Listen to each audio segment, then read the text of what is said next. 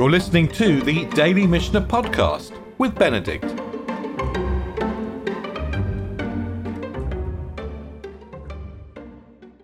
Yesterday we were talking about whether we could wait for nightfall, whether we could hang around at the edge of the Shabbat boundary, waiting for nightfall in order to recruit labourers or bring in produce or maybe to watch our fields. And of course, and then we had a discussion about, whether these were activities which were permitted on Shabbat or not.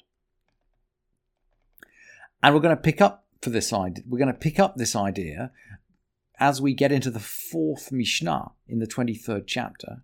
But now we're going to get into questions of mitzvah. Machshichin atchum lefakeach al iskei kala ve'al iskei hamet. Someone or we can await nightfall at the Shabbat boundary so we can go out right to the edge of the Shabbat boundary, hanging around there, in order to cross over it straight away when Shabbat goes out. So we can save time, if you like. This is 2,000 amot. That's about 1,000 meters. It's a kilometer. We're saving ourselves 15 minutes walk on a good road, more on a poor road. We're going to hang around at the Shabbat boundary in order to attend to the affairs of a bride or a dead person. Aliskei hamet l'havilo aron ve'tachrichin, to attend to the affairs of a dead person, to bring him a coffin and shrouds. And it's very interesting. At the end of the tractate of Brachot, the Mishnah asks, perhaps just as we say a bracha over good things, we need to say a bracha over bad things as well. And it teaches there the bracha of Hadayan Ha'emet. It's as if, as we get to the close of a tractate, we start to think about closing things. And as we're just at the end of this tractate of Shabbat, it seems that we're also thinking about these closing things. And the Mishnah continues, Goy shehevi chalalim Shabbat. If a non-Jew brings chalalim are basically reed pipes, like the pan pipes. If he brings, and people used to use those, when they were mourning. Sephardi women now wail, right? I mean, wailing is common in a Sephardi, at a Sephardi levaya, and they used to use pipes. Someone brings pipes on Shabbat. Lo yispol b'hen Yisrael. A Jew shouldn't use them. A Jew shouldn't. The translation, I'm sorry, I didn't check, because the translation says here, one must not bewail an Israelite with them. But I think, Lo yispol b'hen Yisrael, okay, it might mean we shouldn't use them to eulogize a Jew, but I think it might also mean a Jew should not use them to eulogize. Eile im kein ba'u mimakom karov, unless they come from a near place.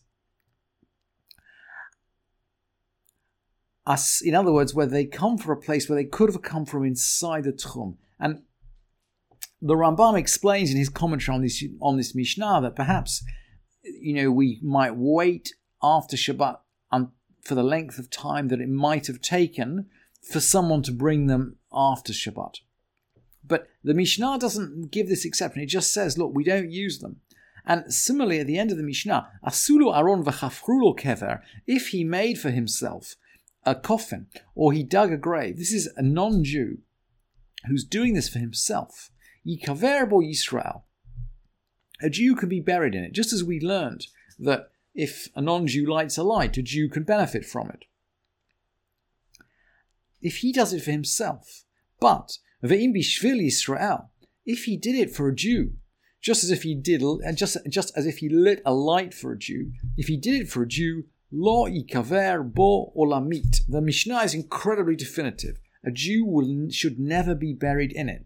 And again, the Rambam suggests that maybe, and if enough time passes after Shabbat, for it to be dug after Shabbat by a Jew, maybe this is possible, but the Mishnah is absolutely definitive. And then it goes on. it goes on. Osin kol surchei hamet. We actually perform all the needs of the dead. This is on Shabbat now. This is on Shabbat. Sechin umrichin oto ubilvad shelo yazizu vo ever. We can anoint him with oil. We wash him, providing that no limb of his is moved. The Bartanura explains this, and I actually brought the Bartanura at the end of the source sheet because he brings a really interesting principle of muktzah, which is just worth repeating. And he begins by repeating the Mishnah, provided that no limb of his is moved. And he explains, Shelo yitaltel ve'yagbiya lo yado ve'lo raglo ve'lo risei einav. So we shouldn't move or raise his hand or his foot or his eyelashes, for it's prohibited to carry a dead person, to move a dead person or one of his limbs, even though it is permitted to touch it. We touch, but we don't move. And then he explains,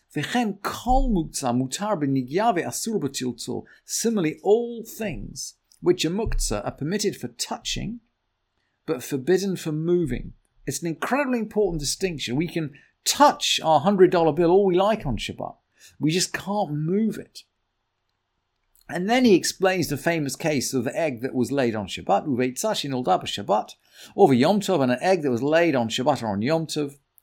Asura afilu bin gia. We don't even touch it. Shemi pnei kadurita, because of its roundness. Touching it is like moving it.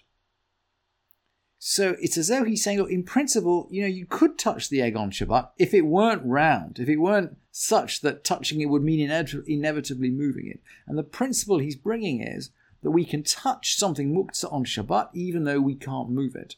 And the dead person is muktzah on Shabbat. So we're going to follow the same principles. Shomtin et akar mitachtav. We're going to take the pillow from under him, his head. Umatilin oto al hachol bishvil she yamtin. So remember, we're in a hot climate in the time of the Mishnah, and we want to cool the body down. And the idea underneath the Mishnah is that if we take off some of the bedclothes which are keeping him away from the earth, then we'll allow the body to cool down. It'll keep for longer. I mean, it was a problem, right? In those days, keeping a body cool. So we don't move the body, but we just take away the bedclothes from under the body so that he can lie on the sand. Koshrin haslechi, we can tie up his chin, his jaw. Lo sheyale, not that we actually move it up and close it, because we're not going to move the body on Shabbat. Eile shelo yosif, just so it doesn't go further.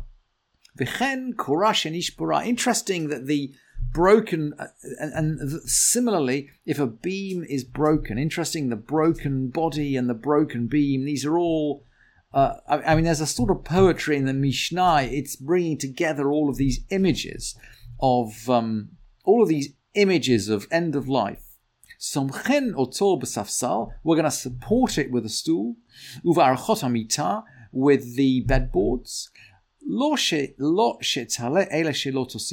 that it should rise up, exactly the same language. But it should go no further.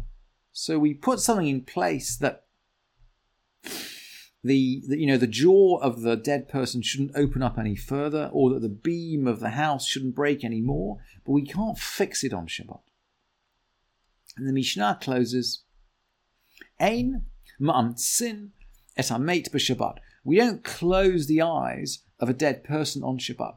Interestingly, this word ma'amtsin is actually spelled with an aleph rather than ayin in the Kaufman manuscript. And the Jastro actually brings it with an aleph, but it also brings a near parallel word, not from the root amatz, but from the root atzam, but spelt this time with an ayin. So there's clearly a different way of spelling this word, but it means ma'amtsin, but it means to close the eyes of a dead person. Ein ma'amtsin et hamet b'Shabbat. We don't close the eyes of a dead person on Shabbat. V'lo v'chol im yetziat nefesh. And by the way, we don't even do that on a weekday. when someone is close to the point of death.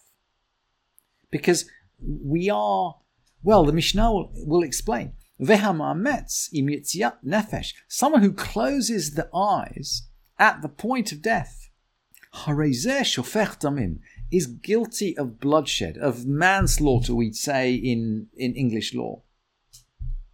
The someone who's right on the edge of death, we can't do anything. We can't do anything that might hasten his death or that might push him over the edge. And the Mishnah is anxious that if we touch him, if we close his eyes, if we do anything to him, we might just push him over the edge. And even if someone is right at the end of his life, we still treat his life as precious and holy.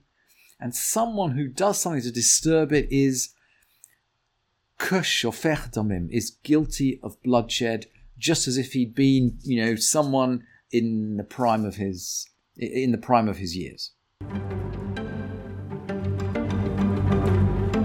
Thank you for listening to this edition of the Daily Mishnah Podcast with Benedict.